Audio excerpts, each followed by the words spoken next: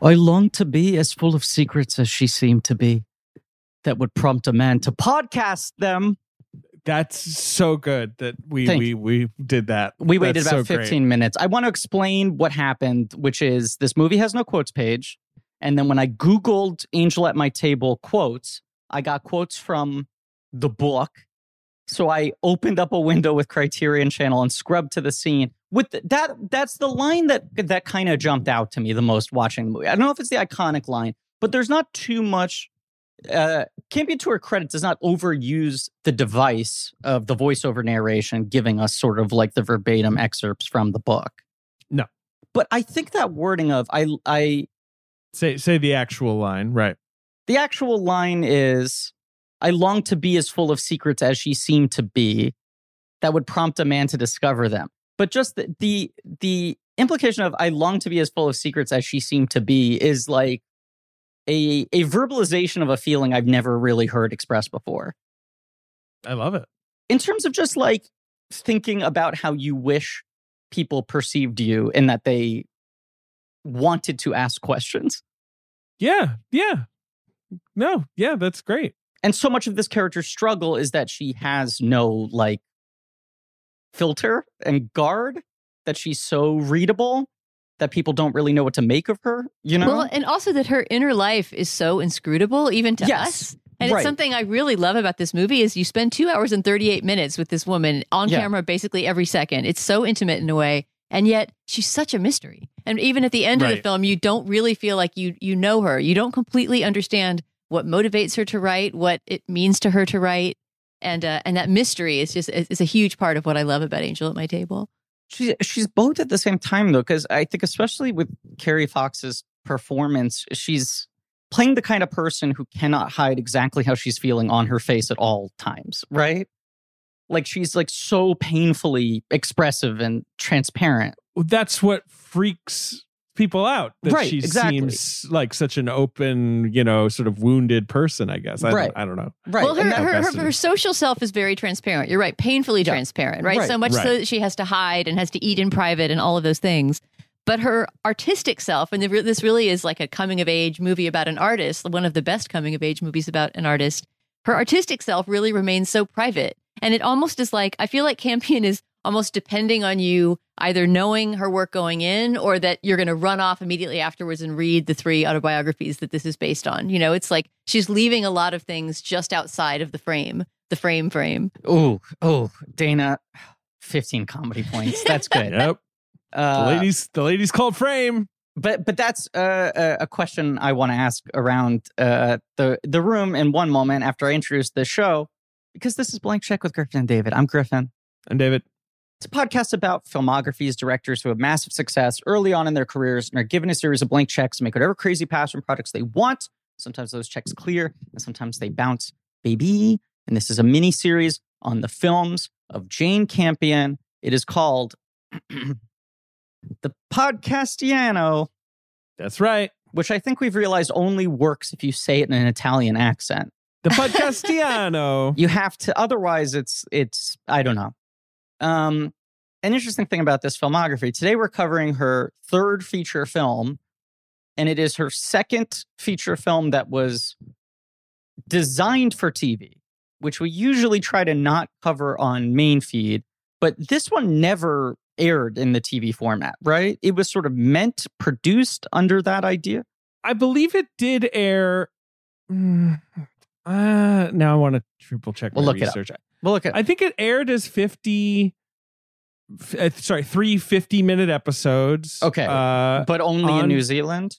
But only in New Zealand and Australia or whatever. And but that is, it looks not in a bad way, but it has a more stationary camera, right? Uh-huh. It's right. It feels it was made on a television production schedule. Yeah. And you feel that sometimes, but I believe it did air on television before immediately pretty much being packaged into a movie and taken to the Venice Film Festival, where it went over better than I think anyone thought, given that this is like a very specific figure. Like this is not like, this is the Campion says, like this is like a a person that's only known in my part of the world. Like, so I did not understand, or I did not, was not resolute that people would respond to her in Europe or in America or whatever.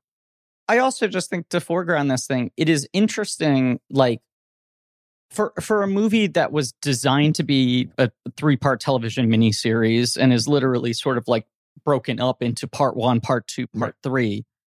I cannot imagine this thing playing as well split into 3 segments as it does as one complete watch, even though I doubt there were any editing changes to screening it that way other than just putting the things end to end. Because there's something about it's weird how well this works as like a small scale epic of a woman's life versus this sort of like long multi-part sort of multi-installment story, Yes, it works great as a movie. Right. Yeah. It's sort of undeniably should be a movie. I don't know. That's how it's categorized still this day, which is why I asked if it was ever even televised. And it played festivals everywhere, was released in theaters everywhere. It's a movie.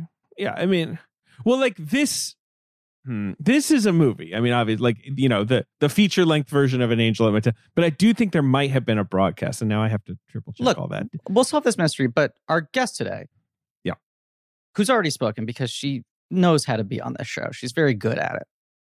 One of my favorite guests returning to the show from Slate, new book, Cameraman, Buster Keaton biography, Dana Stevens.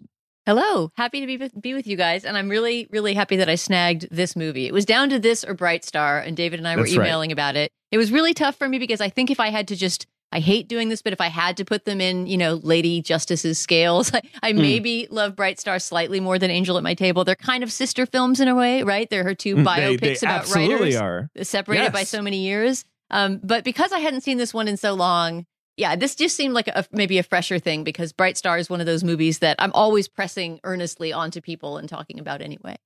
Bright Star also has more. It's a more recent film. It has more like, you were the only person in the sort of net I was casting who had spoken up for Angel at My Table. Not that this is a forgotten movie, but obviously, whatever. It's less frequently watched, I guess. So I was happy that you eventually opted for Angel at My Table. Cameraman, the book is out. This episode is dropping January 23rd, right? Dana, is the book coming out this week? I forget your exact release date. Yes, if this drops on the 23rd, it's 2 days away from the release of Cameraman. So awesome. So yeah, whoever wants to order it at that point is going to have 2 days until it arrives in their box. Amazing. So yeah, getting that up top. I'm always excited when we line it up like that. That was another reason. Oh, it's so nice. It's so nice when that happens. And it's such a good book. I have not finished it yet because I'm bad at doing things on any sort of schedule. But it is so excellent. And as a Buster Keaton fan, it's like, when you were last on the show, the book had just gotten announced, I think, during the When Harry Met Sally episode. And you said that, like, you wanted to write the Buster Keaton book that you felt like you've never been able to find. And as a big fan of his work, who, hasn't read and watched everything, but has dug into a lot of the more autobiographical sort of life-spanning works that people have made about him in his career, I do feel like you're able to get at a lot of things that I haven't seen really dug into in other people's accounts. Oh, thank you. Yeah, no, there's many, many great books on Buster Keaton. But the thing that I wanted to do with this book, and I hope it's working for you and works for people that read it, was to pull out the camera, just to tell not only his life story and not only the story of his work, but to kind of place him in the context of his time. And because he was such an exemplary figure of the 20th century, I mean, there are just so many ways to frame his work that are about much more than Keaton and much more than cinema. He had this Zelig-like quality where he just seemed like he was in some way tangentially connected to so many historical, cultural, technological, legal developments of his time. And so I guess I'm sort of trying to see how history moves through his life is a way of thinking about it. Well, and you said right at the beginning of this episode that the thing that's so fascinating about this movie is by the end of it, Janet Frame still doesn't really have a clear sense of who she is as an author, as an artist. Like, she has not really figured that out, despite the fact that she is successful and established by that point. But Buster Keaton was one of those guys where, like, by all accounts, he was so compartmentalized about how he treated his career and his work. As you said, he had this Zelig-like quality, but it also was like he had an insane work ethic, but it was just kind of like he would solve things. He wasn't a tortured artist. It was a job. I think that probably comes out of his upbringing and everything, where it was just like his identity was not inextricably tied to the thing he did. And he was just, I do this thing well. That makes me feel good. Then I go home and I drink. Well, yeah, there were about 5 years in his life where he had a serious drinking problem, which I treat in the book. But then a thing that people don't realize, and I think too often he gets talked about as someone who, with the coming of sound, his career went down the toilet and that was the end of him. And the fact is that one of the most inspirational parts of his story is that he very slowly kind of clawed his way back to making a living as an entertainer and, died doing that and doing that very happily and in a fulfilled way. But a little bit like the Janet Frame character that we're going to talk about in this episode, he also has this ineffable, mysterious quality where even after researching him for over 5 years and, thinking about him every single day in the context of his time, as a person, I barely understand him at all. I think very, very few people did in his lifetime. It's something that his sister, Louise Keaton, who lived with him, including in his adult life for many, many years and was very close to him, said, I never knew what he was thinking. Never. That's a famous quote from Louise Keaton. So that mystery to him will remain no matter how many books are written about him. It's only his movies that answer it, really. Yeah, and it was his whole star quality, like as a performer, was the whole stone face thing of like, what the fuck is going on inside this guy's head? Right. Like, how could somebody have that sense of humor and make you laugh so hard, right? And just have such a completely solemn and impassive face at every moment. Yeah. We'll put a link in the bio, or we'll put a link in the episode description of where you can get Dana's book. We absolutely will. Griff, I think this did not air on TV. I take it back. Okay. That's as far as I can tell, it was absolutely made for TV, and it was sort of made on a TV sort of budget and time frame. Right. And then they screened it at a festival. They kicked it up. Yeah. I believe the first festival was the 1990 Sydney Film Festival, and it got such a huge reaction that they took it to the Venice Film Festival, where it famously went over so well that when it won the Silver Lion, it won the runner-up prize, the crowd was like going, Angel, and didn't want to hear who had beaten it, like who had won. Like there was like basically like, I mean, obviously, maybe these stories get inflated over the years, but it does kind of sound like there was just kind of a crazy, let's see, it actually lost the Golden Lion to Tom Stoppart's Rosencrantz and Guildenstern Are Dead movie. Weird. Which is sort of a forgotten movie. Yeah. The Gary Oldman, Tim Roth. But it's like a very enjoyable film. I like that movie. It's very entertaining. It's kind of hard to argue with it. But I think that was something of a scandal too at Cannes, right? I was reading that it didn't win the Golden Lion, the big prize of Cannes. Venice. I'm sorry. It didn't win the Golden Lion, but it did win the special jury prize, and that people were upset at the festival that it didn't take both. So it was very popular there as well. People absolutely whatever. It became this, wow, this is a hot, by the way, Goodfellas was in competition at the Venice Film Festival this year. At Mo Better Blues and some this is Martin Scorsese won the directing trophy. Anyway. Well, it's also the movie after this is Piano, where she becomes the first woman to win the Palme d'Or. That's right. So yes. I wonder if also her getting a special jury prize instead of the Silver Lion was seen as sort of like a continuing sort of condescension, Yeah, maybe it was right. Like, why is it getting shunted to runner up? Maybe that was part of it. I don't look. All I can tell you is that people were shouting "Angel, Angel" for 10 minutes. That's what Campion recalls, basically, just having a great time at the festivals. And so then it was like, okay, it's a movie. Well, we'll release it. It was released in Australia in 1990, and it came out the rest of the world in 1991, pretty much. I mean, we've talked about this in the previous episodes, but to reground it, she is a filmmaker whose career is really made by film festivals, going back to her first 3 short films, playing all at Cannes, and the director sort of like demanding, like, to New Zealand, you have to give her money to make a feature to come back here, because this is, like, I'm telling you, this is an important director. And it's a time when, Australian and New Zealand cinema is still, I think, fairly exotic. Like it's still pretty new. So that happens, I think, especially back in the day, pre-internet at film festivals, where it's sort of like trying to identify where new movie making movements are coming out of, and this was a vanguard. You know, this was exciting. I think that was a big part of it. Right. At a time when film Twitter only existed in person in specific foreign cities.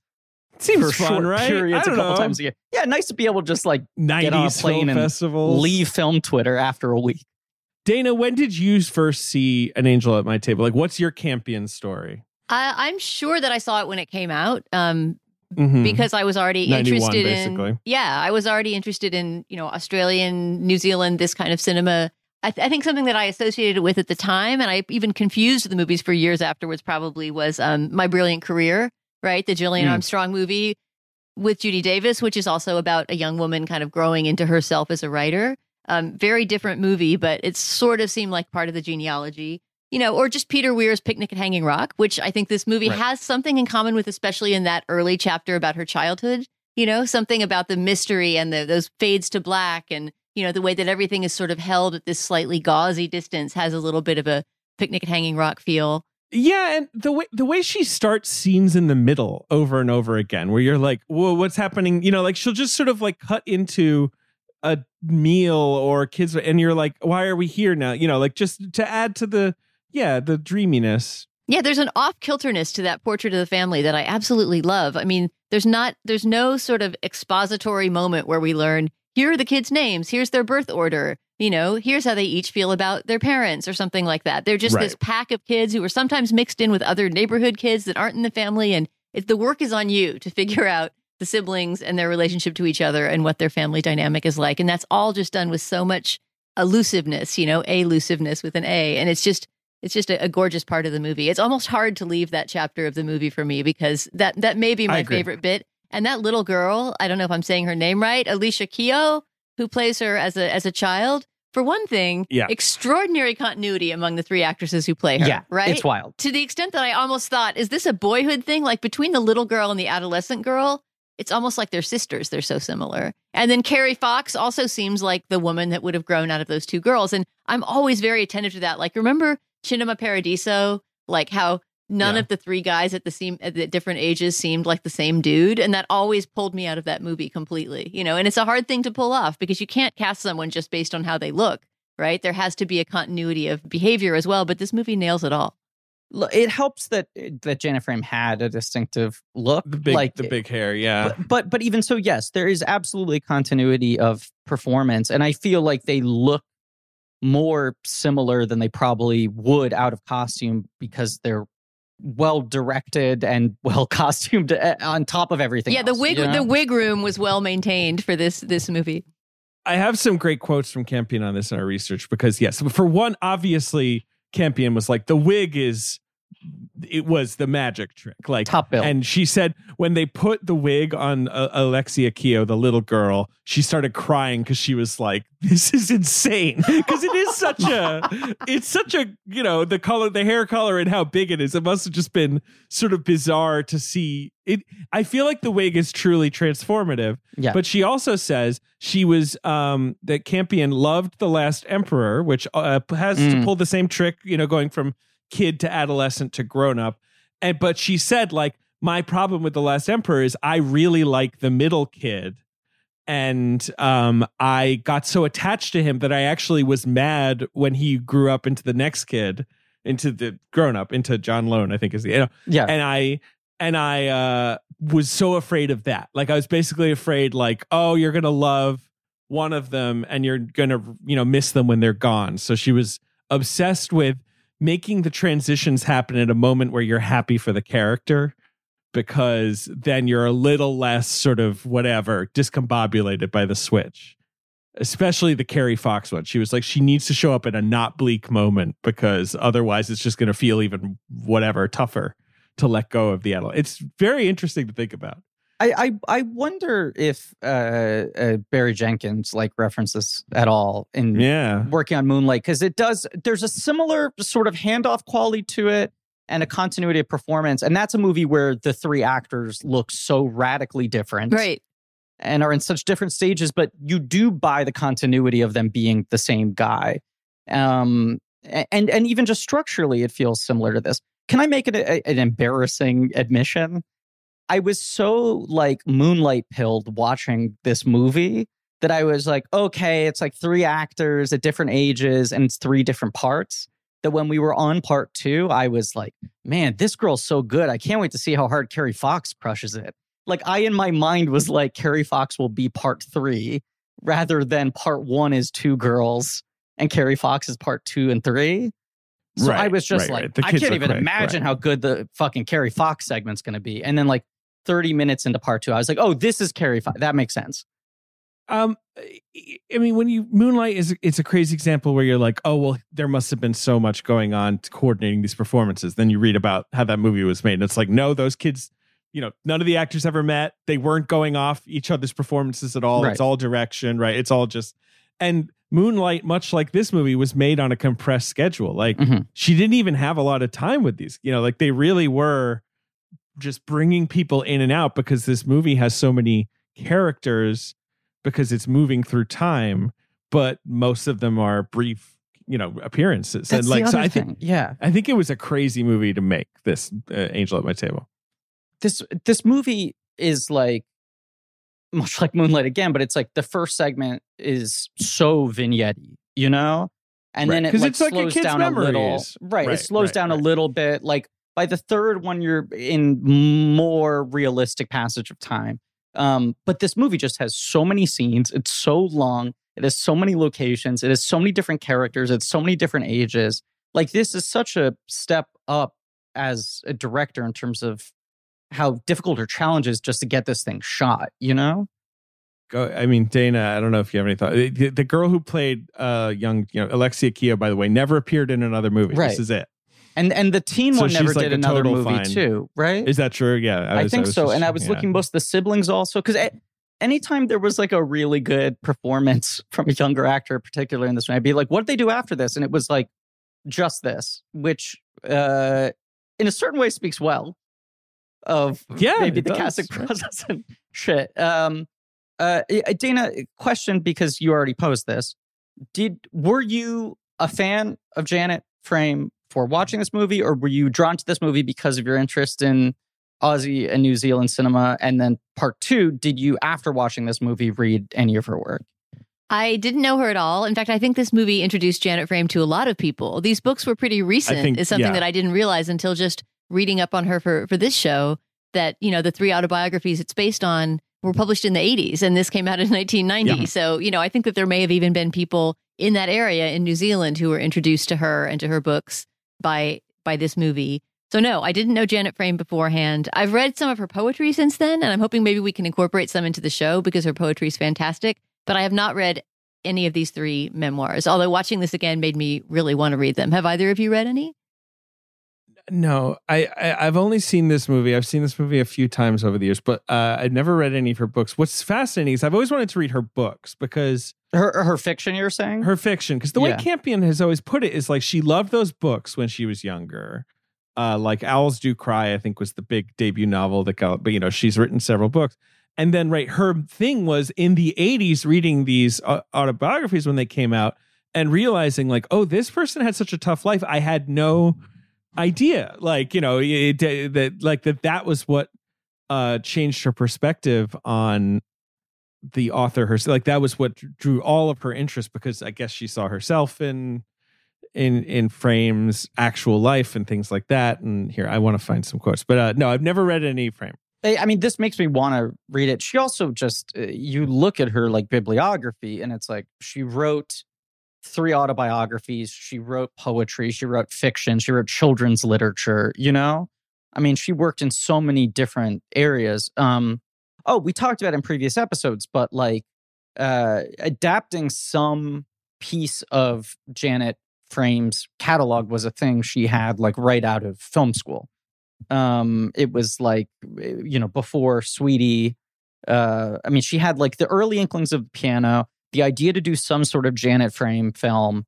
And then when she had this early film festival breakout from her short films, she recognized like, okay, I have some heat and some freedom now. I should make a weird small comedy that I probably can't make later in my career. But it's like she had her first 3 major films kind of planned out in her mind. Sort of, but like she gets the approval from Frame to make this before Sweetie's been made. Right. So Frame is really is being nice in a way. Like Campion's like, she really had no reason to trust me. Like, yeah, I'd made some short films. Like that was it. Like for Frame to be like, yeah, go ahead. Apparently Frame was like, well, you should do 3 films. You should adapt each book. Sure. And Campion was like, that's too much. I can't do that. Like, you know, and so I guess talked her into the 3-part series, and then it's this sort of back door, I guess, right, to making it into one movie. She's like, well, what if we do sort of 3 long episodes of television? Okay, sure. And then it actually just all fits together as a feature. Like, and I haven't read the autobiography. I'm sure there's more to them. There's things this movie changes about her life. Her sibling didn't drown. He like fell into some burning trash. There's things that I think they had to massage because it was like too intense. Wait, you mean she lost a brother in real life? Because in the movie she loses 2 sisters. All right. I need to look it up. Well, she lost 2 siblings in real life. Okay, but I think they were both sisters. No, sorry, it is right? a sister. Yeah. In the movie they're both sisters. It's not. Right. It's not a brother. I didn't realize burning trash was such a problem in those days. We always tell you, Ben, to be careful before you go rummaging around in the burning trash pile. I'm sorry. It's from right. Okay, this is confusing. Okay, right. In Owls Do Cry, the fictional book. Okay, this is what it is. The fiction book that she wrote. The sister fell into a pile of burning trash and died. And then, right in the autobiography, she drowned. Okay, so they're not massaging that detail. It's more that Frame had turned that detail into something more lurid, and then the reality was something. But this movie is not. I feel like it's good at not being miserable and traumatic, if that makes sense, even though there are obviously miserable and traumatic things in her life, but not like wallowing or sort of being heavy handed about that. Like, you know, the scenes in the mental hospital, things like that. It is the thing I maybe find, well, maybe not, but amongst the things I find most impressive about this movie is how sort of matter of fact it is able to recount everything.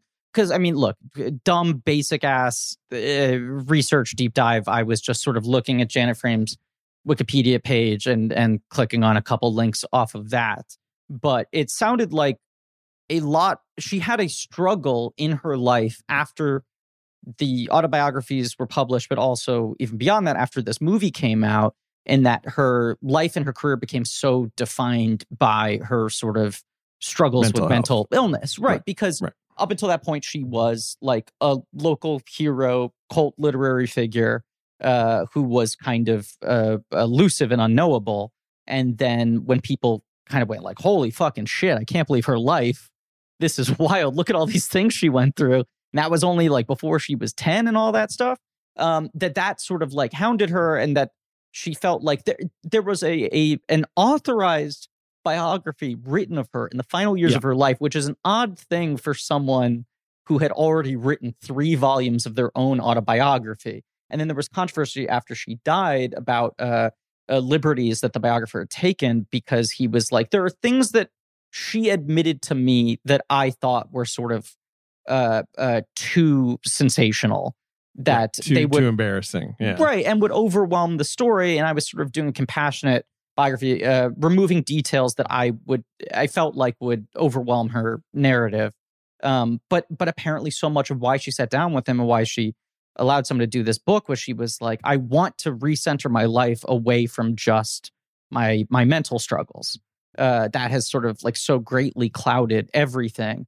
And it is fascinating for her to make this movie at a time where you could imagine, especially if you're saying, hey, I'm doing a TV miniseries about this, a very sort of sensationalist American movie of the week sort of version of the story that is just the like, can you believe everything she overcame?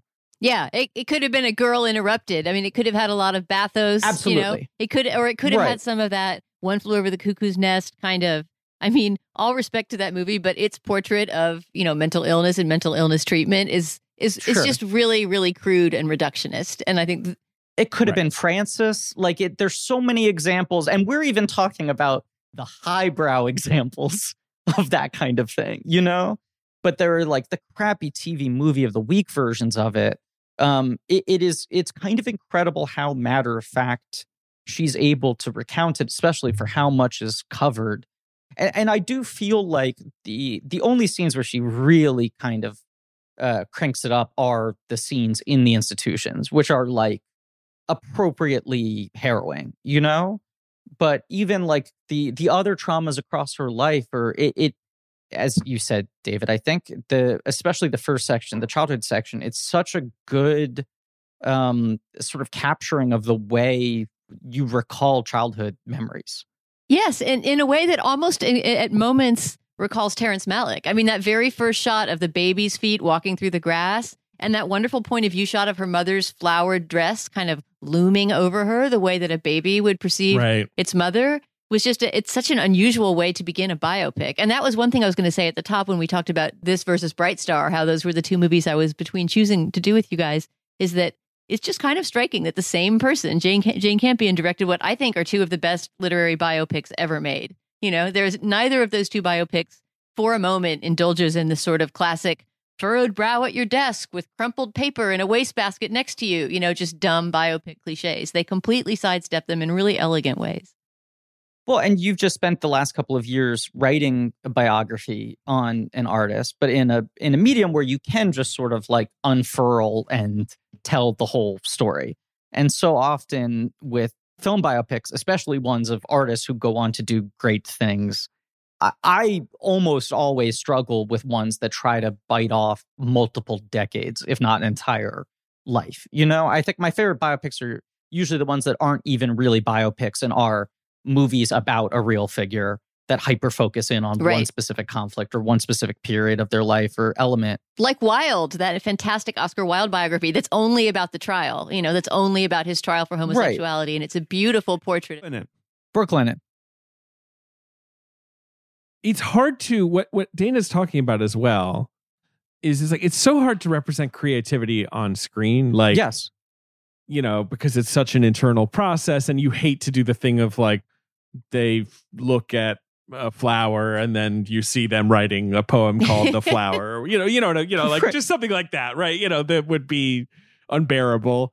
And that's not what she never, you know, Campion never remotely succumbs to that. It's all about trying to understand a person's interiority, not the thing they're eventually going to create, I guess, if that makes sense. Yeah, I also think she's sort of focusing more on this person's journey to be taken seriously as a writer rather than focusing on her creatively developing as a writer, which is the thing that is very hard to dramatize, you know?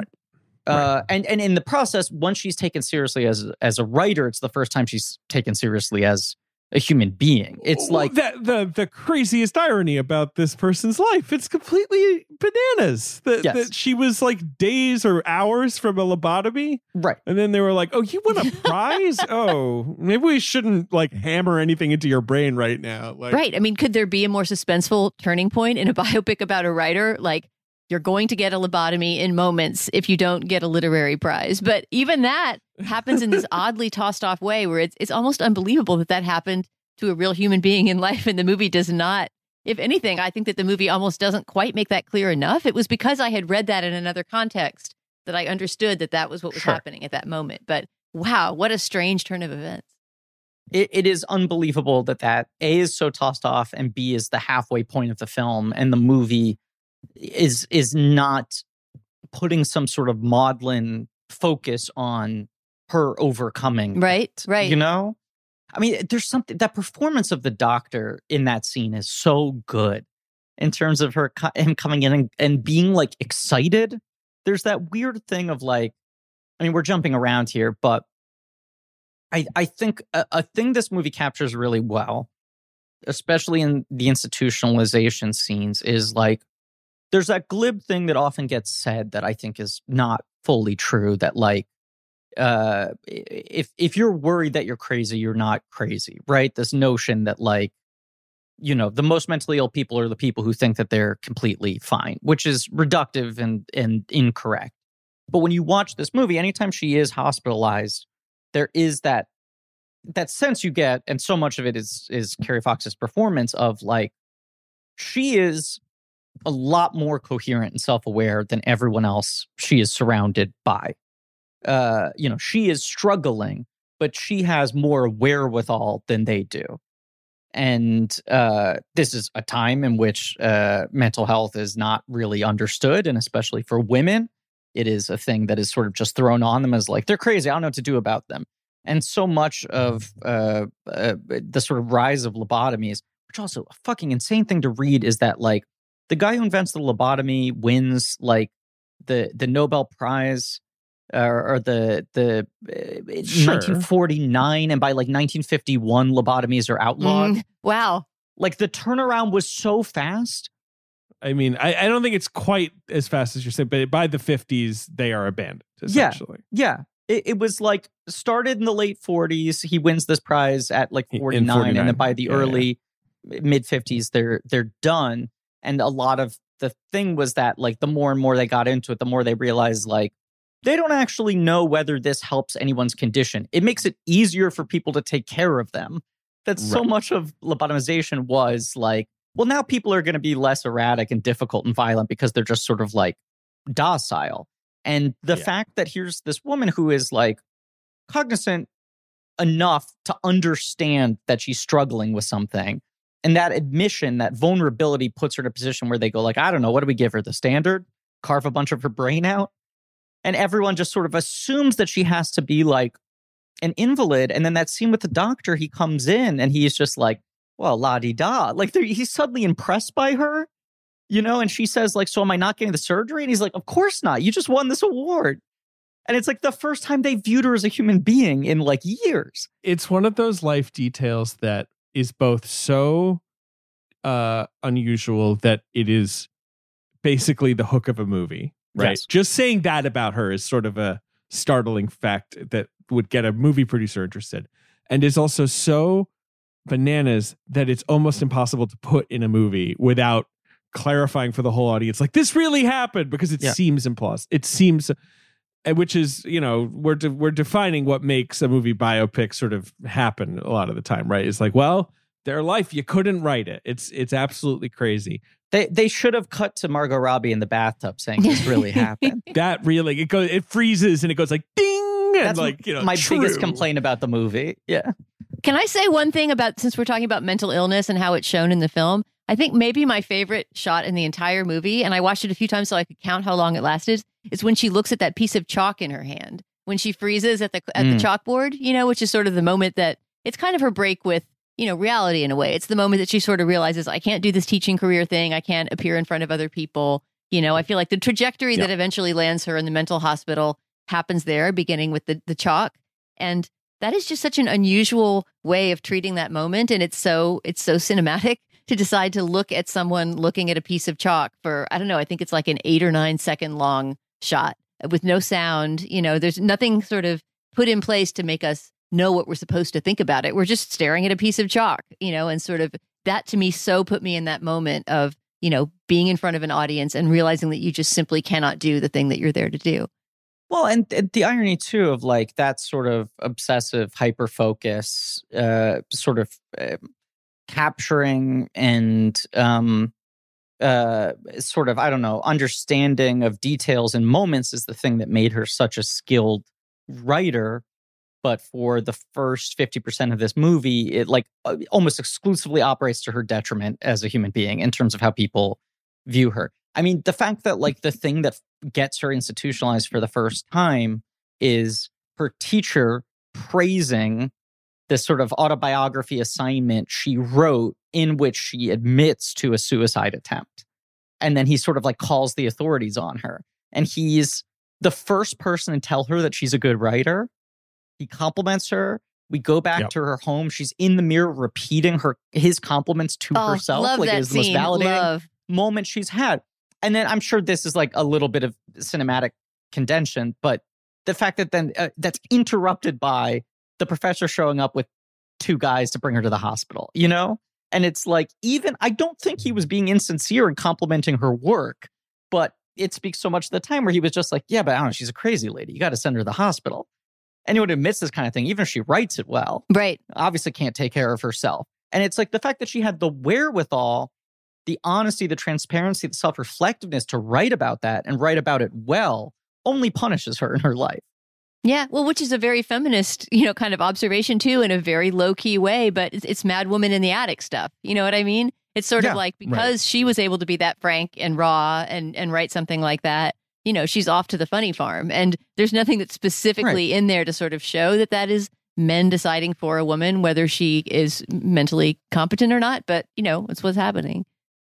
They also, she's writing the whole time that she's there. She's getting published works, right? Like, people are showing up with her published hard copy, books in hand. Presumably, the staff of the institution knows that.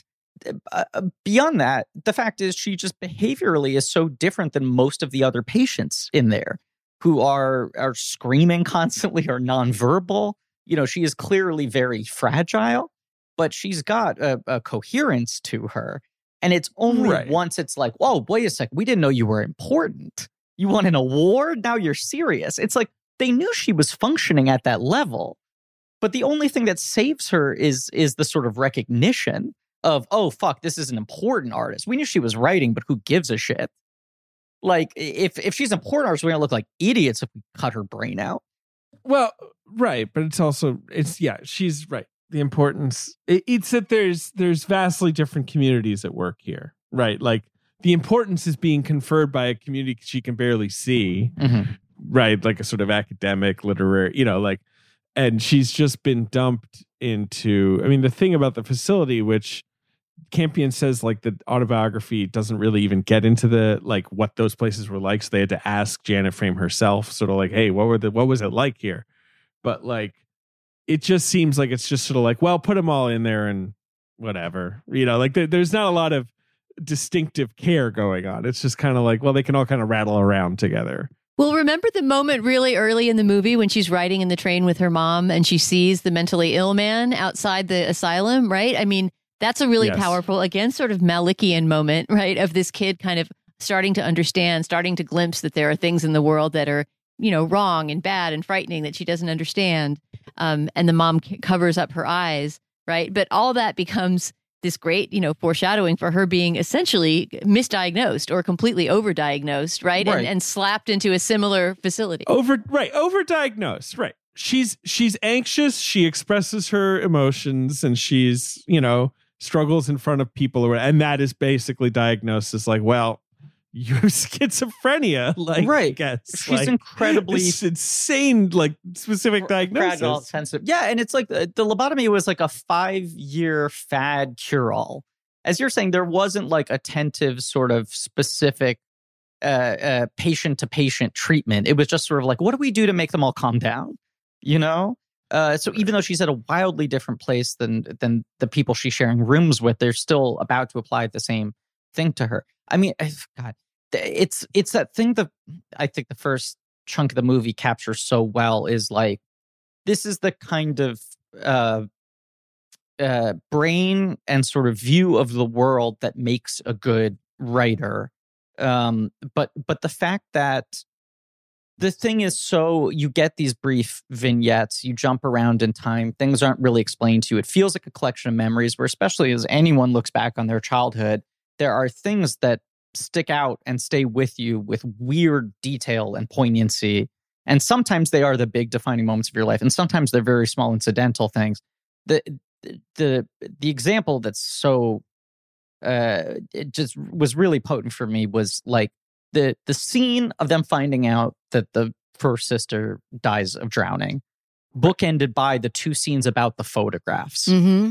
And all three scenes are kind of given equal weight and importance. You obviously have her mom reacting in grief, but the scene is not overcranked. And the scene before especially that, since the guy delivering the news is just like, I am a doctor, your child has died. Is there anyone I can call? Like, he's not really blunting or the information anyway. Yeah. And the scene is pretty brief. They cut out of it pretty quickly. But the scene before that is like, we see them all at like the lake. Then we see them receiving the photos.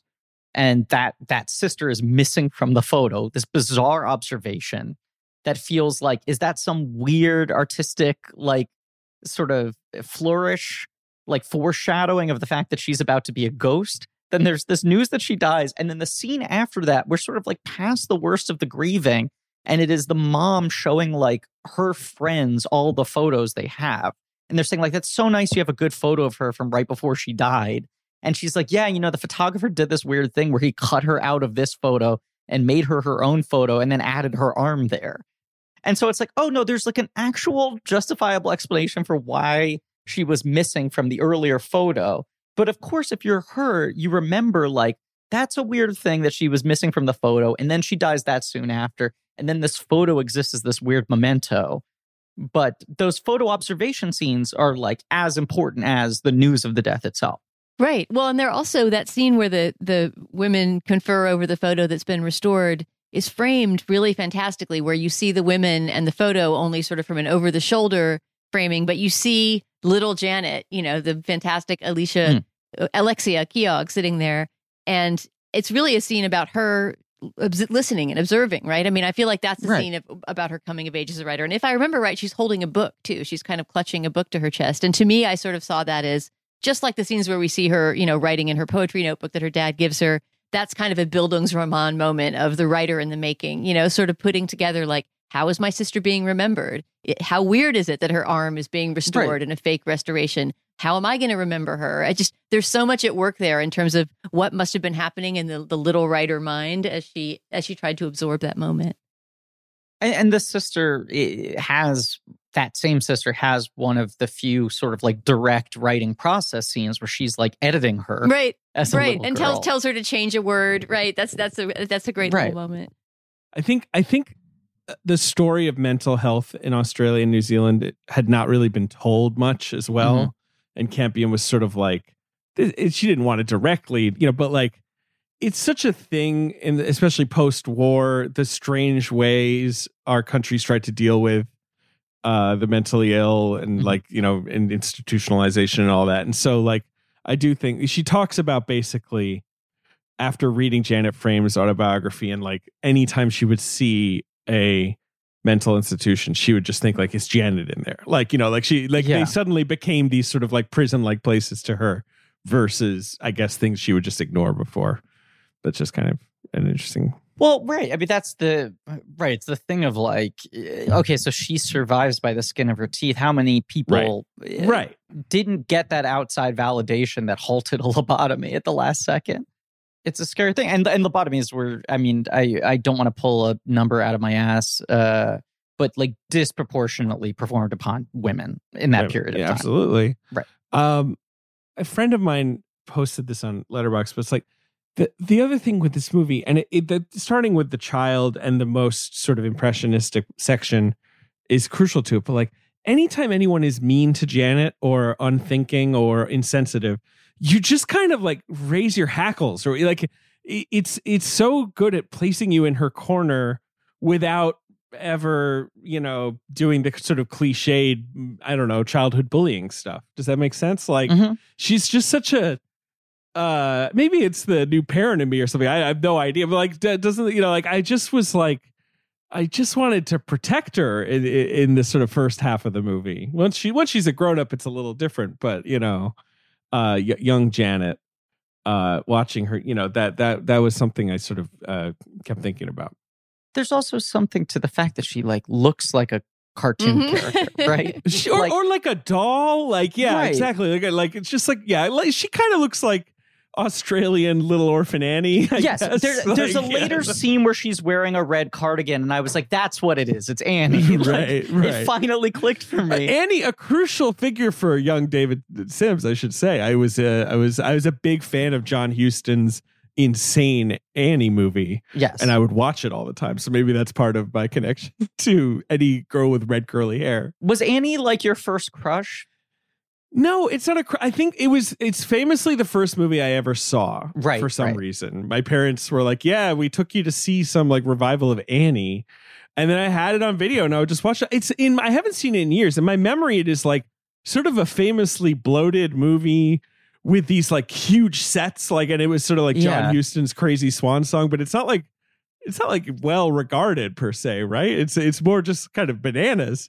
That is not a successful adaptation of Annie. I mean, I have to say, my own history with Annie is that I saw the original Broadway production with Andrea McArdle as Annie when I was 12 years old, basically the same age as Andrea McArdle. And it was my first trip ever to New York City, which, I immediately fell in love with. My parents say that they remember me saying on that trip, possibly as we were coming out of Annie, this is where I'm going to live when I grow up. That was just like a huge, huge thing for me. So when the movie came along, it was sort of like, of course, nothing can live up to it. But objectively, also, that is just simply not a well-cast movie. The little girl who plays Annie, God bless her, hate to criticize a child actor, but she is not up to par.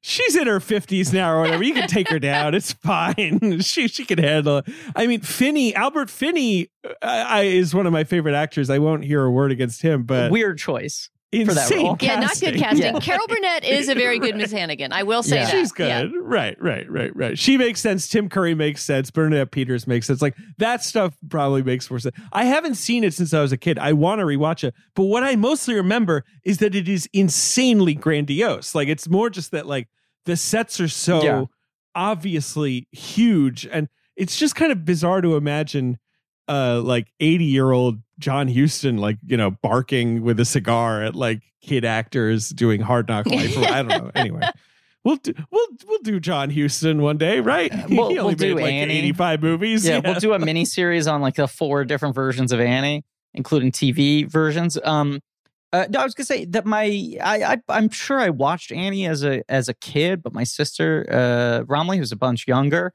when she was little, she went through like an obsessive Annie phase, watching it over and over and over again.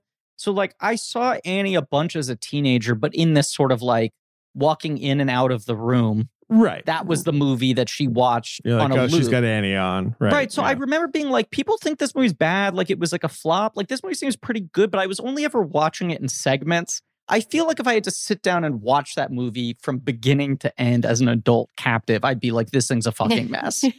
Whereas broken into individual pieces, it's got some numbers. It's compelling. But I also remember the DVD she had some special feature that was like the EPK from the movie. And they had the press conference that was like John Huston being like, we found our Annie.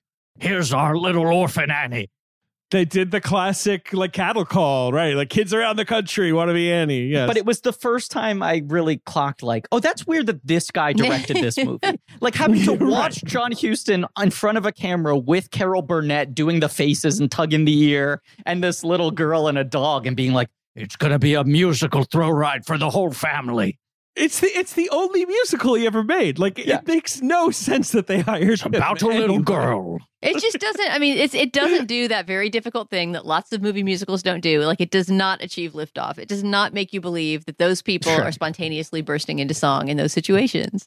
Right, a huge ask. He may have felt a little too cynical to ever pull off a musical in that way. But he wanted anyway, to make Annie. She's a little orphan. I do think that factors into it. I think the fact that Janet Frame looks so much like Annie makes the fact that your watcher get bullied. Like innate sympathy, you're always going to root for a kid, but you're just like, this is like a fucking like it's Annie. What are you talking about? They also like, I feel like she's costumed in far more color than any other character. Like Sweetie is such a sort of, we talked about like in that episode that it's like an adult film that has the aesthetics of a children's film. And it's like so bright and saturated and stylized. And then this sort of retains that only in the Janet Frame character. And even that performance being a little larger, and her look being larger than life and all of that she's such an obvious target because she like pops in the frame so much. But you even have scenes of her observing like other people getting bullied, her parents judging other people. Like, I think she's just very, very attuned from a very young age to alienation, both when it's happening to herself and when she's seeing it happening to other people. And all of that depends on, in the early scenes where there's so little dialogue, and it's again Malick-like in the absolute spareness of dialogue in those scenes about childhood.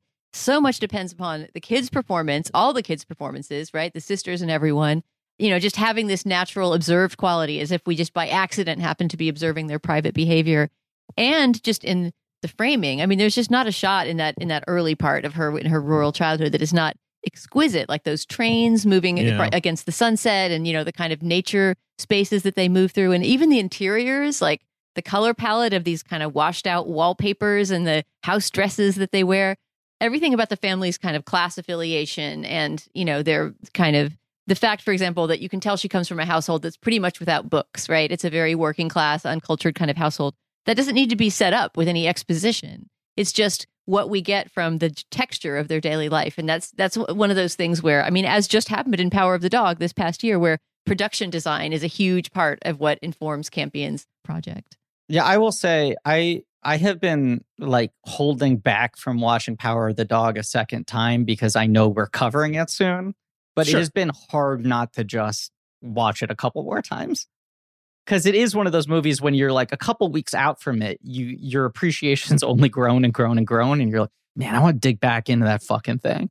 For me, just because of the way it buckles at the end, right? Because of that ending that is a true ending. I absolutely love the ending of that movie. It's the kind of movie that makes you want to watch it again immediately. It's like Mobius Strip movie. And I know when I saw it in the theater, and it was before it had opened, so I realized it would be a while again before I could see it in the theater. It was just one of those rare movies that I walked out of with this kind of feverish drive, like, I must see it again. When can I see it again? Because you want to see how it's all put together. And I think of all the movies that came out in 2021, it rewards a second viewing more than any other.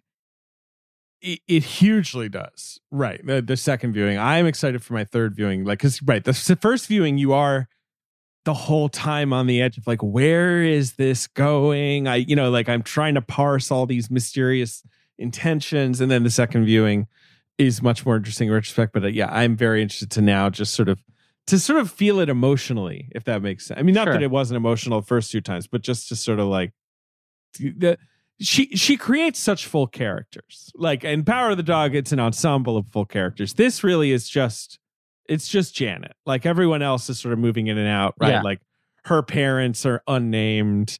Her friends are often, sort of temporary. You can't even keep track of them, right? Exactly. And so that this is, it's impressive because this is like a 2-hour, 40-minute movie that, obviously it keeps you in one character's frame of mind the entire time without dragging. This movie doesn't drag. For a long movie. No, and it's 2 hours and 40 minutes long. You're essentially watching 3 episodes of television just played back to back to back. It is the quality of her work, and I still, I'm looking forward to several of her films that I've never seen before. I get to watch for the first time in this series, but in all the work of hers I've seen, she has a fascinating ability to keep you engaged in a movie without employing any traditional narrative thrust. Like, it's not even like she's a filmmaker who is like purposefully creating a sense of mystery or withholding information for a reason, like, in sort of a twist way. But this is a movie that doesn't follow standard biopic themes. And as you said, like, does not explain itself, is the kind of thing that done poorly is so overwhelming and confusing that you're just like, I'm out. I can't even follow this, Right. It could easily be overwhelming, right? What am I supposed to be following here, essentially? Right. Two Friends has this weird backward narrative. Power of the Dog isn't explicitly a twist movie, but it's certainly a movie that builds towards a sense of like what is going on and who's in control of this whole thing and whatever. And in all these cases, it is just like she's making movies that don't totally operate the way we're used to movies operating, but yet they still grab you as if they were functioning with a traditional narrative. There's something she's able to sort of like latch onto. I don't really understand the magic trick because it's employed in different ways. Another scene that is just like heartbreaking in this. You're talking about sort of her working class background in this, which is another thing that, like, in the hands of a more maudlin filmmaker could have been turned into like Angela's Ashes or something, which is like also not what she's interested in doing, but that she's trying to not elevate herself, but she's trying to enter this literary world where her social status, her class is sort of jarring to people. Not only does she not know how to carry herself, quote unquote, like a writer, but also she just has all these signs of her upbringing that she cannot shake And it's like much like the scene of her autobiography with the professor being used against her to institutionalize her. There's the scene where she like comes with like full vulnerability to that woman, begging to get her teeth removed. Not just because they like so immediately kind of reveal her, but also because she's just in fucking searing pain. Like she cannot get out from under the struggles of poverty of her childhood that are just continuing to haunt her in her young adulthood. And that is immediately posed as like, okay, yes, I can help you. I can remove all your teeth, but also you have to promise me I'm going to send you back to the institution. You know, anytime she sort of comes to someone with some sort of vulnerability, with some awareness of issues, of things she wants to work on, of changes she needs to make in her life, it's almost always interpreted by people as you lack autonomy. You don't know how to take care of yourself. We need to hand you over. Right. And I think that's why in the third section of the movie, the part based on her third memoir about, you know, the more successful part of her writing life, when she's deinstitutionalized and she's connecting with all these kind of arty types, you know, people who like her are engaging in the creative life. I mean, there's just, even though, as you say, those characters are somewhat indistinct, you know, I couldn't exactly say who each of those people are and how she knows them and what role they play in her life. Right. I'm sure if you read the memoir, you'd be able to sort them out better. But there's just such a sense of joy and liberation that there is a world that she discovers of people who understand that off-kilterness about her. You know, and I'm thinking of that character, I think his name is Frank, the shirtless guy typing in his shed, you know, who she lives with for a while at the end. And it's not really clear what their relationship is. I was full of horrible trepidation that he was going to turn out to be some sort of like handsy exploiter or something like that. But that is just a really wonderfully drawn relationship. And in particular, that moment, I mean, this movie really earns it. It could have been so corny in a worse literary biopic, but the moment where she goes to the mailbox and gets out the letter that I presume is saying her memoir is going to be published, right? I'm not exactly sure what acceptance she's getting then, but just, you know, following her to the shed and celebrating with the guy is just such a moment, especially for a person who just finished a book myself under far less trying circumstances. It's just such a moment of pure liberation and joy, and I love that little passage. Far less trying circumstances, but also give yourself credit during a pandemic. Yeah, you gotta let yourself feel proud of fucking writing a book. I stared at some chalk during the process, you guys. I stared at some really traumatic chalk. I believe the Frank character is Frank Sargeson, who is a fellow New Zealand novelist that she knew. But what I like about what we're talking about is there's never the point at which some guy comes into her life and kind of steers it in a direction, right? There are men who come in and out, but like there's never like the mentor or the lover who kind of is so transformative. Her. Yes. I think Campion avoids that. I want to go back to the red hair for a second. I found this quote from Campion. I do think New Zealand it's hard. I've never been there. Have you guys ever been to New Zealand? I know you, Griffin, you've been to Australia. Dana, have you ever been to New Zealand? Australia, yes. New Zealand, no. And obviously because of its sort of reputation on screen, it can be a little easy to literally think of it as like a magic place filled with wizards. Sure. But the way Campion talks about it is she's like, green is the color of New Zealand. So I wanted the movie to be green, like, especially early. And I wanted to contrast it with her red hair to give that sort of like big, bright clash. And then she just keeps talking in this quote. And I just want to read this quote because it's so good. The first European painters who brought back paintings of their voyages to New Zealand were met by incredulity from their compatriots because everyone thought the colors were exaggerated. They didn't believe them because the light in Europe is soft and diffused. There's a lot of wind in New Zealand and it sweeps everything. You can see the air is transparent. You can see mountains of 400 kilometers away. The shadows are black. This intensity captivates me, and the contrasts are so strong that it's difficult to shoot. Basically, like she's saying, like New Zealand everything feels more heightened there anyway. Like, it's sort of magical to think about, like how feeling and artistry is almost like easier to convey because everything is so bright and so clear, and like that's like some sort of natural advantage she had as an early filmmaker. Like she's bringing these movies to people that just sort of look different. I don't know. To bring Power the dog back into the conversation, I mean, that was shot in New Zealand, right? New Zealand passing as Montana. And a huge part of what makes the landscape of that movie so striking is it doesn't look like anywhere you've ever been, right? It has this very lonely, stark. I mean, if it looks like anywhere, it looks like Lord of the Rings landscapes, right? Also shot in New Zealand. That's also famously like the cornerstone of Jackson's pitch for you should let me do Lord of the Rings and you should let me do multiple movies is like, got this country that has not really been fully utilized as a filming location with an industry here that's ready to work. And he's just like, I got like 80 locations in my back pocket that no one has ever filmed before that all look fucking insane and look totally different from each other. You know, like just wildly disparate climates and landscapes that are going to blow people's minds and add so much production value. That's interesting. And we've talked about just sort of an interesting sensibility that like New Zealand and Australian films have that maybe that's sort of hyper reality that not just visually but tonally that maybe sounds like a reflection of just living in a place that looks like that. Dana, had you seen Sweetie before this movie? Was this your first Campion, do you think, if you saw it like in theaters or whatever? I can't remember what order I saw them in. What year did Sweetie come out?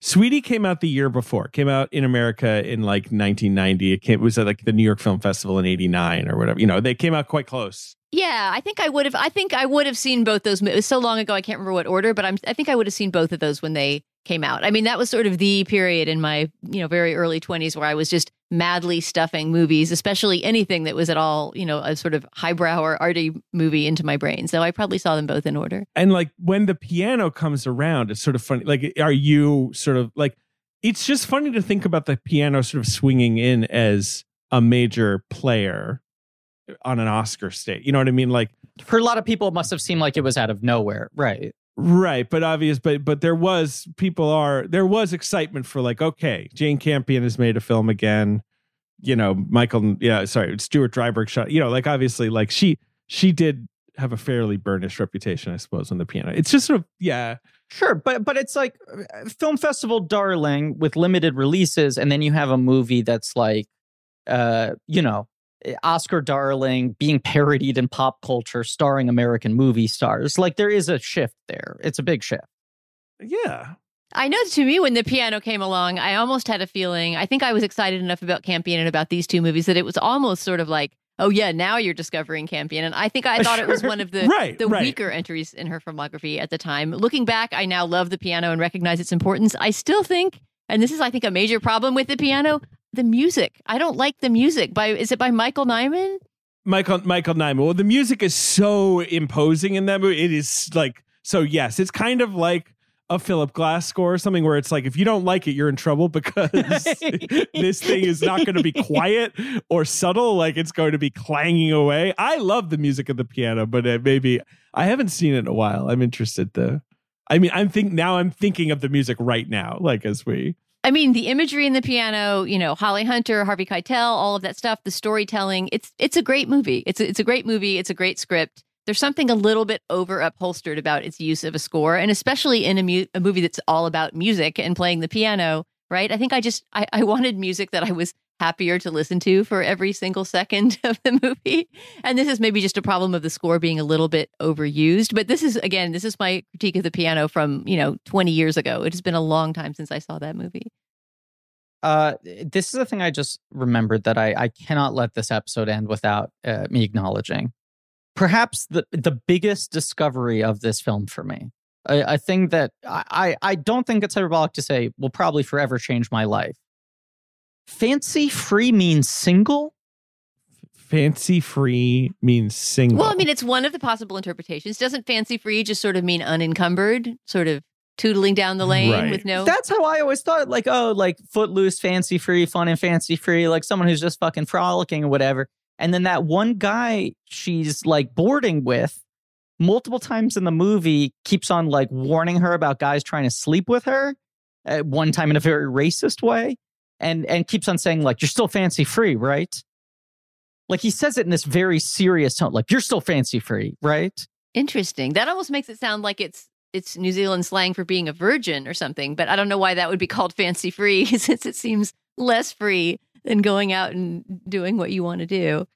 I don't know. It must be a regional difference. We need to get a New Zealander to weigh in on what it means there. Well, because I looked at I looked it up. I had the same definition in my mind, Dana, and I looked it up, and it says free from. Well, okay, so this is what it says. It says two definitions. It does say that. Merriam-Webster, it says free from amorous attachment or engagement, free to imagine or fancy.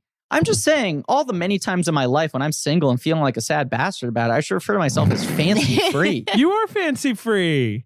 I guess it means no one fancies you. Free. Is that what it is? Like the sort of British terminology of I fancy you. You're unfancied by anyone. Yeah, it sounds so much less self-pitying. It's a better way to think of yourself. How are you doing? I'm fancy-free right now. I'm fancy-free, baby. An angel at my table. I'm trying to think about. I mean, we haven't, I guess, talked about the Europe section so much. Sure. And it was the first time Campion had shot outside of New Zealand, Australia, and I think she was nervous about it. This movie was shot in 12 weeks. That is which was bananas. Yes. And 2 of them were in Europe. So I think the European section they had to do really fast. Like that was the most pressurized part of it. Carrie Fox, I guess we should talk about her. Like she is a phenomenal actress. I believe this is her first. She's just a New Zealand like drama school person. Like she'd never been in a movie before, but she's had such a long, interesting career. It's an unreal performance. I mean, we were talking about like the continuity between the 3 performances and how well portrayed Frame is as a character, but her in particular, it's just like, especially when you're dealing with a real person like this is the kind of movie that an actor could make, the kind of role rather that an actor could make way too much out of, right? Because there are all these sort of very mannered, ticky twitchy aspects of her being. You know, she is telegraphing her emotion on her face at all times. She's holding all this tension, this awkward energy in her body at all times. And she never ever veers into cartoonishness, despite the fact that, as we said, she looks like a cartoon character and behaves so strangely, especially in this last section, which is so much about her learning how to function in social settings. Right. She's only in one other Campion movie, which is Bright Star, which does, Dana, I really do feel like you're right. Like it is a weirdly twinned movie with this one, I guess, just because of the literary sort of aspect of it. But it does feel like she brought Carrie Fox back in that for a reason. Wait, who is she in Bright Star? She's her mother. She's Fanny's mother. It's like she's sort of the 4th lead or whatever. She's a significant supporting role. Isn't Sweetie also back in Bright Star? Am I right? Or Sweetie's in a bunch of them. Sweetie is in a bunch of them. Sweetie is in Power of the Dog. Sweetie is in something else. I can't. I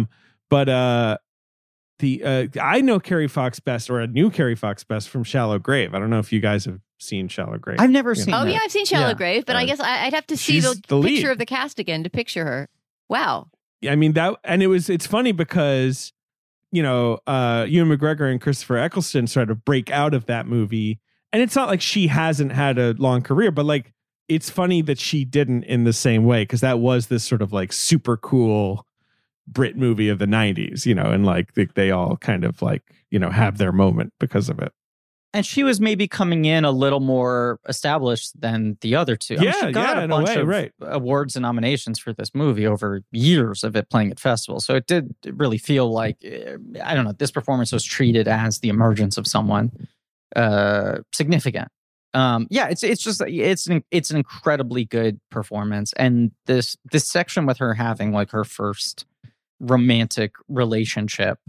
I mean, it was the quote I was fucking butchering at the beginning of the episode, but then she goes into the thing of like, I never even thought of myself as erotic, like I thought of myself as like a piece of wood. Like it was, not only was it like, I didn't think of myself as being desirable, but I just didn't even think of myself as having that, or that drive even. There's something sort of so heartbreaking about watching this relationship and knowing it's not going to last, and seeing her get so caught up as like a semi-adult woman in this sort of like very childhood sort of crush, Yeah. The guy breaking off their sexual encounter to read his poem to her in bed. Yes. It's also it's just a classic sort of mansplaining moment. And I love Carrie Fox's performance in that scene, and just watching her sort of draw back into herself, just the openness the openness you see in her body just seconds before that just, drains out and she's kind of rolling up into a ball. I mean, you mimed it, Dana, but she literally starts covering herself with the bed sheets again. Yeah. It's also just something I love about non-American movies that like women can be seen topless in bed. It is so dumb how often we have to see like sheets up to armpits in sex scenes. The L-shaped bed sheets. Yeah. Right. The sheet at the guy's crotch and the woman's neck is the funniest thing. Right. But yeah, also Jane Campion, this and Sweetie, both very good at those sorts of doofy men where they're not even villainous or whatever, but they're just sort of like painfully awkward or kind of obvious, I guess, in their interactions with, like, all the boys in Sweetie are also sort of similarly, you're kind of like, two-dimensional in a funny way, I guess, where you're just sort of like, oh, yeah. They feel like dumb Americans, especially. Yeah. The way they're like horse roughing with each other, That actor, what's that character's name? Bernard? Am I getting that wrong? But he's very good, and he's a New Zealand actor doing an American accent, like pretty impeccably. Right. But it's he also just gets the American energy right. And beyond like the mansplaining element of it, the thing that's so funny about that scene where he's interrupting fucking to read her his own work is just like, that is so alien to her, the idea of needing to like reassert your identity as a writer above all else at all times and needing that sort of validation from other people. Like even in this moment of intimacy, he has to circle back and go like, but tell me I'm a good writer. Right. I mean, and it's especially sad in contrast to the way she relates to her own identity as a writer, which is so much of what this movie is about, right? I mean, This is not so much a movie about watching her write. We don't see many scenes of her, sitting around typing and scribbling and thinking about things as she puts them in notebooks, not after she's a little girl. What we see is her learning to believe that she's a writer, right? Whether it's her talking in the mirror to herself when she's all alone or, speaking to her mentor in school who takes her writing seriously. It really is so hard for her to just have that authority, right? Because of her shyness and her mental illness and all of those things. It's so hard for her to just have the authority of saying, this is what I do, this is what I am. And so the contrast of her being with this guy who's just perfectly comfortable, just sitting there naked, just, reading from his latest opus is it's a great little sort of comic commentary that, again, is a feminist moment in the movie. And we haven't talked about all the ways that this is a movie about coming of age as a woman specifically, right? Like her mom teaching her how to put on this really, really raunchy sanitary pad that's made of like a folded rag that you pin to your singlet, right? Or her, if I understood it correctly, like being so ashamed of her bloody rags that she hides them in that little graveyard space, right? So her landlady won't find them. I mean, it's also kind of a coming of age of the female body, which I'm sure in 1990 especially was not a thing that you saw on screens a lot. More visceral, right? I mean, her mom, the early reaction her mom has where she's like, I'm sure you've messed up your bed too, right? Like where you're like sort of wincing at the lack of sensitivity in that moment, but also like there's that practicality from the mom of like, okay, pin on the old rag. Yep. Right. Yeah. It's because like, right. I mean, back in the day, there was no consideration to making the like, making this private or easy, right? It's like, or like less consideration, at least. Like when you hear those earlier methods of feminine hygiene described, they just seem like ridiculously impractical and embarrassing. Like, I don't know. Well, and she's so panicked, belts, and her mom's consolation is like, "Look, you're lucky. Most people it starts at 12. You didn't get until 15." Like, it's just like making her aware that it's like, and now look forward to the next several decades of this.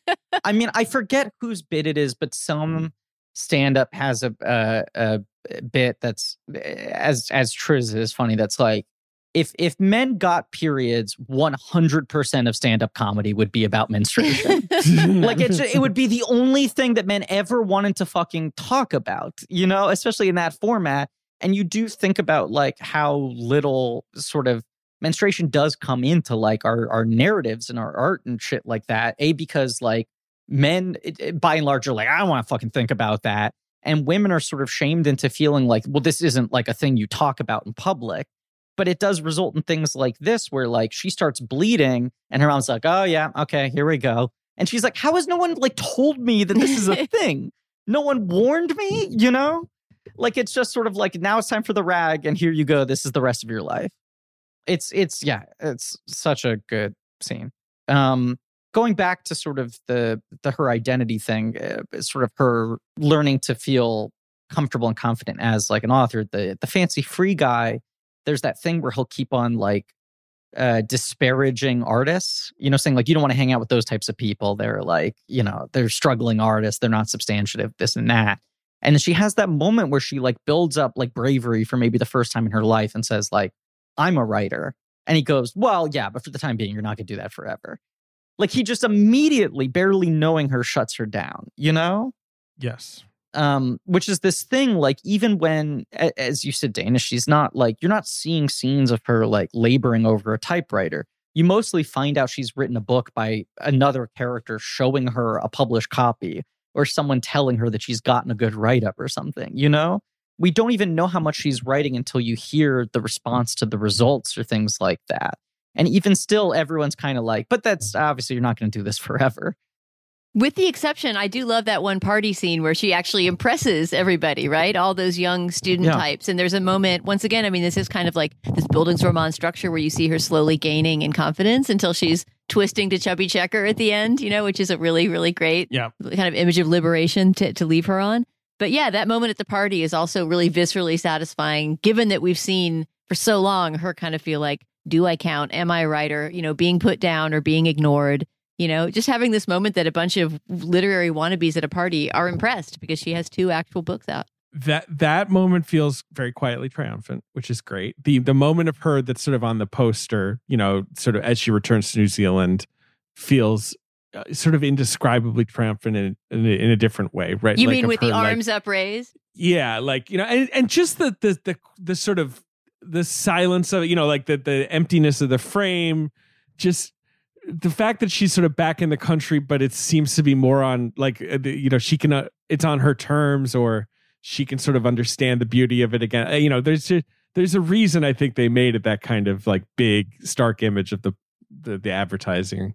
Mm-hmm. And then that funny thing at the end of the guys taking pictures of her, like that they actually like wants to be like, they want to perceive her as this sort of like legitimate professional success, right? Like, but she's kind of like settling her father's estate and like standing like on a hill, wrestling farm animals, and them like climbing up the hill is such a crazy image, like where they're like literally like, we gotta get at you, you know, like it's such a funny ending in a lovely way. Do you remember how it's a callback to earlier in the movie when her first book comes out, remember? And she gets presented it and she's asking, where's my picture? And there's this kind of sweet pathos to her really wanting her face to appear on the book, you know, and knowing that, you know, what her relationship to her body and, you know, her sexuality has been all along. It's such a moving thing that she's a little bit hurt, you know, that she doesn't get to have the glamour of an author photo. So then, of course, when it happens much later, it's anything but glamorous. Yeah, it's a really excellent movie. I'm very pleased to watch it the first time. I'm trying to think if there are any other like specific scenes we want to call out. Yeah, before I do the box office game, is there anything in your notes, Dana, that we haven't hit on yet? Do you want to talk about the very ending? I mean, I guess we sort of did with her dancing, but something happens after that. Well, you have like the guys taking the photos of her on the mountain, and then it sort of like fades to black, and then it fades into this little girl dancing to the twist, and you almost wonder if the movie has jumped backwards in time and gone back to childhood stuff. Because there are a few earlier moments where it sort of like cuts back for a glimpse. Mm-hmm. Am I wrong? Yeah. So it feels like it's doing that, and then the camera sort of turns around, and you see that she's writing and sort of just like hosting this girl. And it's there's this nice element to, is that supposed to be her niece? Or am I wrong? Is that just like a neighborhood girl? I suppose so. Maybe you do see her sister's daughter earlier in the movie, so maybe it's her. But at any rate, they say auntie, so it is. Oh, it is? Okay. It's kind of nice, this full circle moment where you wonder if you're flashing back to her childhood, which is so difficult at a point where she's gotten to like finally feeling a little bit triumphant. And then it's like, no, she's like actually created a place of comfort for herself but not only for herself, where she's sort of like supporting a young girl more than maybe she ever was, you know? She's sort of like encouraging and housing the weirdness of like, just come into my like weird writing trailer and do the twist. No one's going to yell at you for being too loud, you know? Right. That she has found a place and a way to exist and to let another young girl exist is a great way to end the movie. And I thought, too, a lot about the fact that Janet Frame was still alive when this movie came out, you know, that she was still around and that this was an important turning point in her life in terms of bringing much, much more attention to her work. You know, it's just there, if she had already died at the moment that we left the fictional her on the screen, it would have a very different feeling. And there's something wonderfully open-ended about knowing that there was a real person still writing books, you know, watching that movie and having their reception in the world changed because of it. Yeah. Right. And she lived for many more years. I think she died 2004. Is that right? Let me look it up. Somewhere in the 2000s. Yeah. 2004.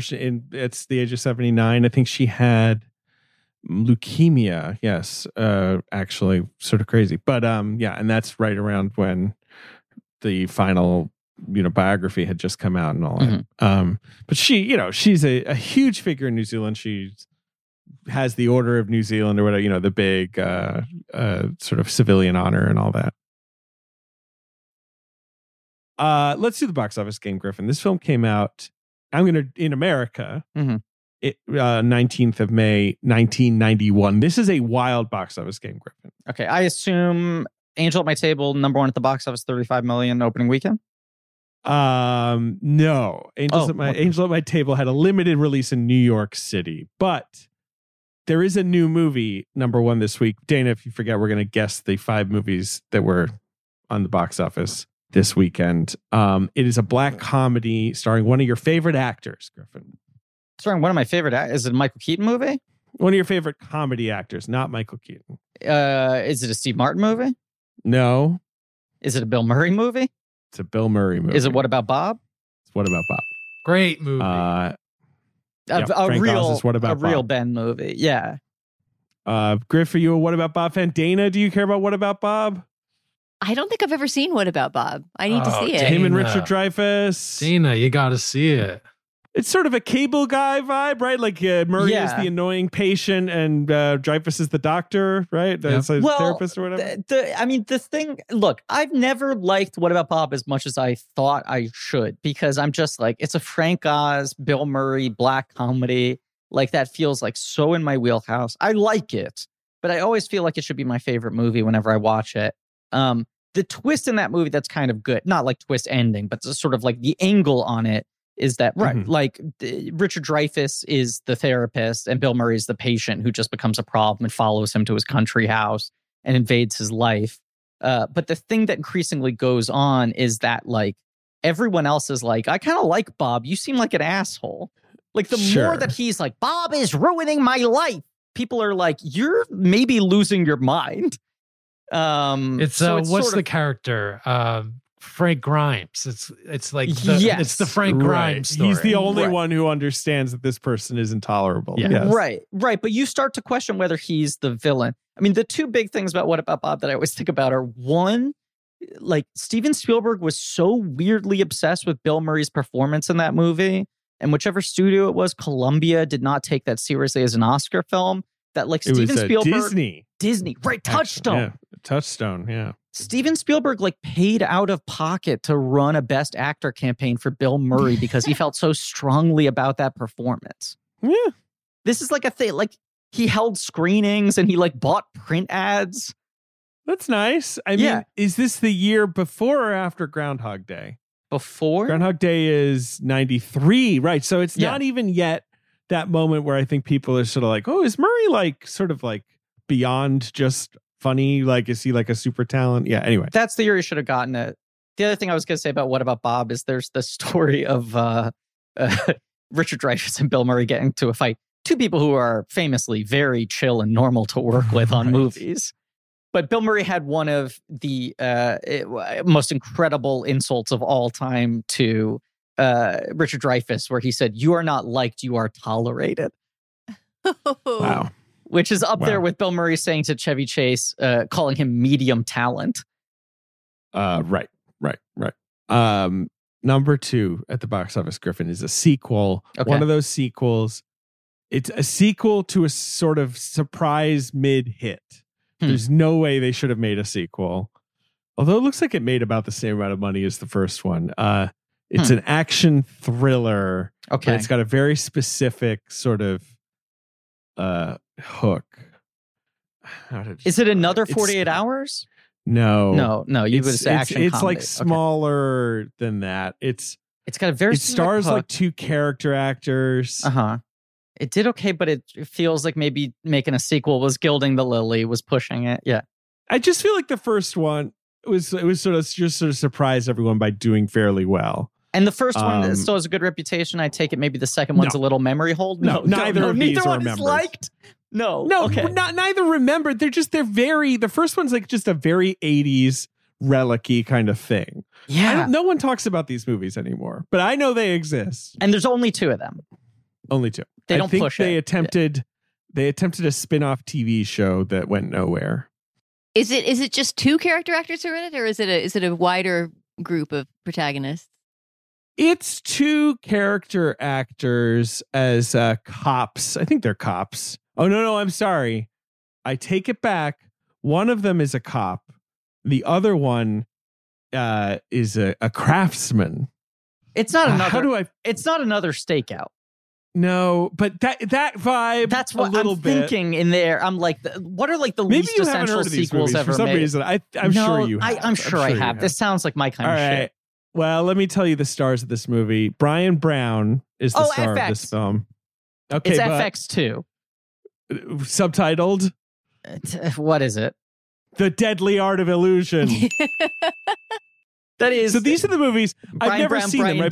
Dennehy, the 2 Brians. But Brian Dennehy is a cop, but Brian Brown is like He's a special effects artist? guy, Yeah. right? And he's Yeah. like using his knowledge of special effects to solve crimes. I don't really know. Yeah.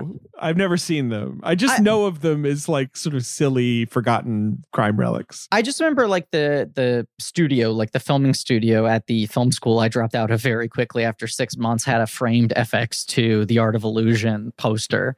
And I'm not saying that's the reason I dropped out, but it was one of those moments where I was like, they framed it? And they hung it at the wall at the school? Did someone who make this go here, or are they just putting that up there in the pantheon of important movies? Dana, have you seen either FX film? No, that rings no bell whatsoever. Well, they were moderate hits at the time. That's all I can tell you. Like I said, those were the years when I would be much more likely to be there seeing a Jane Campion movie in the theater or whatever highbrow thing I possibly could. I mean, I was fresh out of Texas where you could not, see anything great on the screen. And so I was pretty much only seeing fancy smart movies, not FX2. Meanwhile, I'm going to watch the 2 FX movies tonight. I cannot believe I've never you should seen throw them. on. I'm going to push to do them on Patreon. Also, David, you said they tried to do a TV spinoff. They did a whole fucking TV network. Well. Isn't that channel Okay. based on? Yeah, sure. Yeah, that's what that is. Look, I've seen FX on Hulu, but give me F/X on Hulu, because right now you have to pay to rent those movies.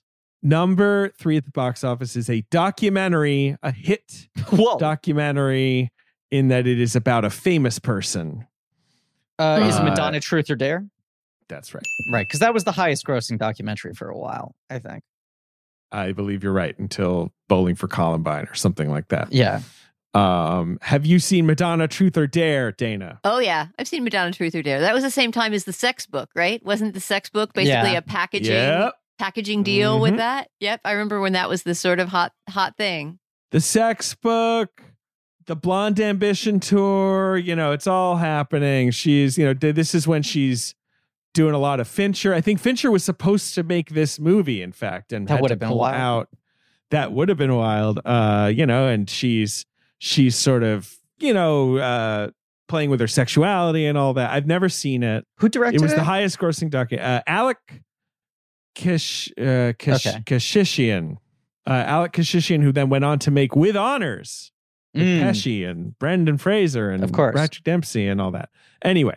I've never seen that movie. I've seen so many of the Warren Beatty clips and the Antonio Banderas clips, which are just so fascinating. The way that movie sort of catches like the weird final stages of this legendary movie star and the emergence of this new guy through the prism of her being sexually bored with one of them and obsessed with the other one. Number 4, Griff. Yeah. Is a movie I don't think I've ever heard of. It's a Blake Edwards movie, like a late Blake Edwards movie, one of his last. Switch. It's Switch. Yes. It's Switch with Ellen Barkin and Jimmy Smits. Yes. Dude, I've never heard of this movie. Ellen Barkin is like a pig man. I forget who plays her in man form. And he gets the ultimate punishment. He wakes up in the body of a sexy lady and has to see what it's like. Yeah. And then I think Jimmy Perry Smits is King her love plays interest. her. Yeah. I guess so. Yeah. Jo Beth Williams, Lorraine Bracco, Tony Roberts, Catherine Keener, a young Catherine Keener. I feel like some podcast covered this recently, like Bechdel Cast or someone covered this. Would it be fair to say, Griff, that body switch comedies were having a moment then, or are they always having a moment? They were definitely having a moment, right? Yeah. When was the Steve Martin, Lily Tomlin one? That's the great one. That's a couple years earlier. All of Me is 89, maybe? 84. 84, Jeez, a while ago. This is maybe, it's a little bit after. Look, I think they're always bubbling just on the surface. What's the Dudley Moore one? What's the Dudley Moore body swap this comedy? is where I get confused, because there's 17 again, there's Vice Versa, there's like Father Like Son. Like Father Like Son is the one I'm thinking of, right? There's those three, and then Big is the fourth one to come out. And there's Freaky Friday in there somewhere. Yes. Freaky Friday. Yeah, you know, but you're right that it's always a well they'll go to. Freaky Friday is in the 70s, so that's a while ago. Right. And then there was a 90s TV Freaky Friday, and then the 2003 Lohan Freaky Friday. I think some podcast we're friends with did an episode on Switch recently, bizarrely enough. And I knew this film existed. I remember just seeing it as a video cover and going like, what is this? How was there a point in time where this all came together? But I think I was digging back into it. I feel like Roger Ebert was pushing that Ellen Barkin should have gotten an Oscar nomination for this movie. She got a Globe nom. She got a Golden Globe nom. So she did have some traction on that front. You know, it's Blake Edwards when he's, you know, near retirement. I think it's his second to last movie. So his last theatrical film is Son of Pink Panther with Benigni. Right. And then he does the TV remake of Victor Victoria that I guess isn't even a remake. It's the filmed performance. So yeah, it's his second to last film. And Jimmy Smits is in it. And this, of course, is a Pro Smits podcast. Number 5 at the box office is a new film this week. I have never heard of it. This is just a wild one. David, I'm sorry. Can you just be a little more impressed by the fact that you said Blake Edwards movie I've never heard of, and I said Switch? Yeah, you said Switch. Further never heard of it. Clues. Very impressive. You're not going to get this one. This film is directed by Craig R. Baxley, who, I don't know, hasn't really made anything else of note, and stars a football player. Is it a Brian Bosworth movie? It is a Brian Bosworth movie. Fuck. Okay, so I was looking this up recently too. Fuck. What the fuck is this movie called? It's his first movie. I know. The Hulk Hogan movie is No Holds Barred, right? Sure. I don't know. Is this called Point of No Return? No. Fuck. It's got one of those generic. You're right about the Hulk Hogan movie. Very generic. It feels like it could be like a Rainier Wolfcastle movie. I'll tell you, right? He's playing. Yes, absolutely. He's playing a tough Alabama cop who's frustrated with a system that handles criminals with kid gloves. Okay. Is it called Tough Alabama Cop who's frustrated with this? No, it's called. It has the name of a famous wrestler. Funnily enough. Oh, Jake the Snake Roberts? It's called Stone Cold. Okay. The title's even more generic than I was thinking. Yeah, a cop who enforces his own brand of justice. That is the that's an interesting twist. I haven't heard that before in an action This movie. film was rated NC-17 originally because it's so violent. They cut it down to get the R rating. I bet you it's a pretty nasty movie, but I've never seen it.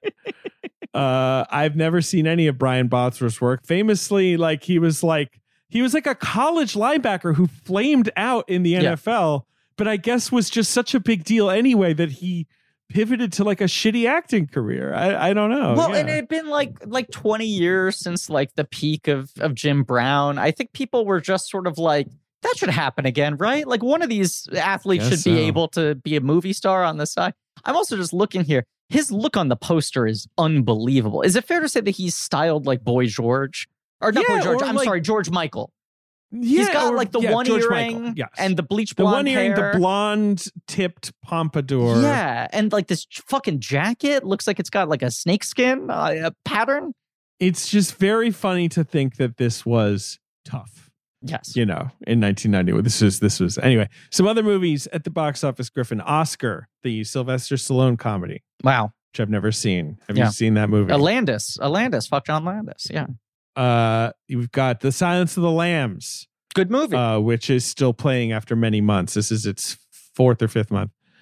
You've got something called One Good Cop. Yeah. It's just funny. That's a Keaton, right? That's Keaton, right? Yeah. Keaton I've never seen LaPaglia. that one. Yeah, that's a Keaton cop dad This is drama. what's funny. Yeah. This is May 19. This is late May. Sure. And there's just nothing. Like the summer has not yet started. Now this would be all blockbusters. May really wasn't. There's a Mannequin sequel in the top 10. On the Mannequin Loose. on the Move. On the Move. I always get the fucking title wrong. Oh boy. Yes. No, May. It took so long for May to be part of the summer movie season. It's bizarre that they didn't branch out sooner, considering how robust summers were at this point. Yeah.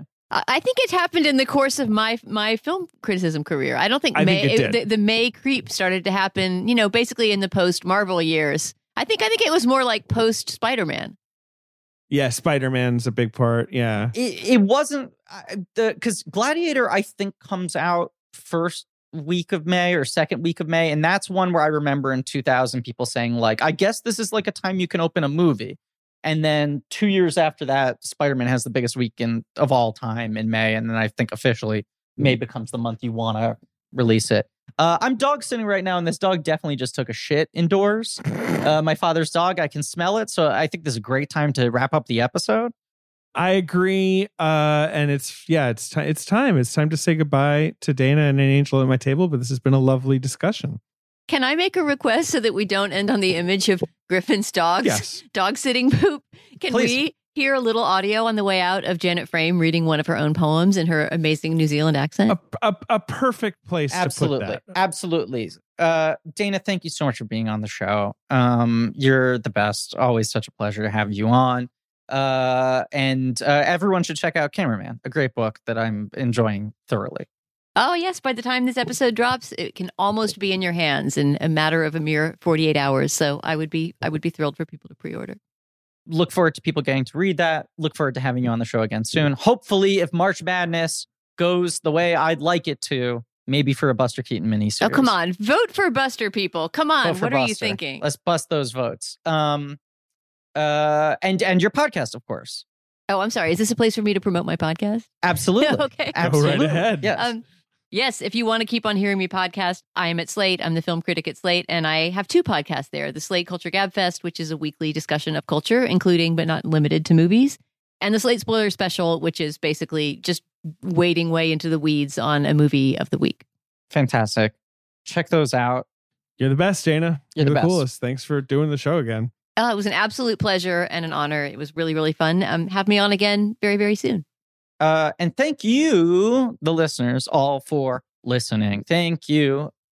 Please remember to rate, review, and subscribe. Thank you to Marie Barty for our social media, Joe Bowen and Pat Reynolds for our artwork, Alex Barron and AJ McKeon for our editing, JJ Birch, Nick Lariano for our research, Lane Montgomery and the Great American Novel for our theme song. You can hear their new album, extremely loud and incredibly online, wherever music is found. Go to patreon.com/blankcheck for Blank Check special features where we do franchise commentaries, like the Ghostbusters quadrilogy right now, one of the most disjointed franchises in history. But also on Patreon for February and March, we are doing the 2 Top of the Lake seasons. We usually try to avoid TV, but it felt like we couldn't this time. Too important a piece in the Campion filmography. So if you want that missing piece of her career. Got to go over to Patreon. Blank check. And go to blankies.reddit.com for some real nerdy shit. Tune in next week for the piano. We're talking about it. The breakthrough. Damn right. Checks clearing, baby. And as always, at Dana's suggestion, now we're going to play an audio clip of the real Janet Frame reading her poetry, so you don't have to think about the fact that I am now immediately going on a goose chase to try to locate where the shit is in this house.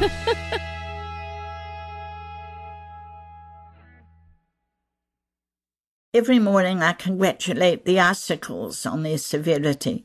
I think they have courage, backbone. Their hard hearts will never give way. Then around 10 or past, hearing the steady falling of drops of water, I look up at the eaves. I see the enactment to the same old winter story. The icicles weeping away their inborn tears, and if they only knew it, their identity.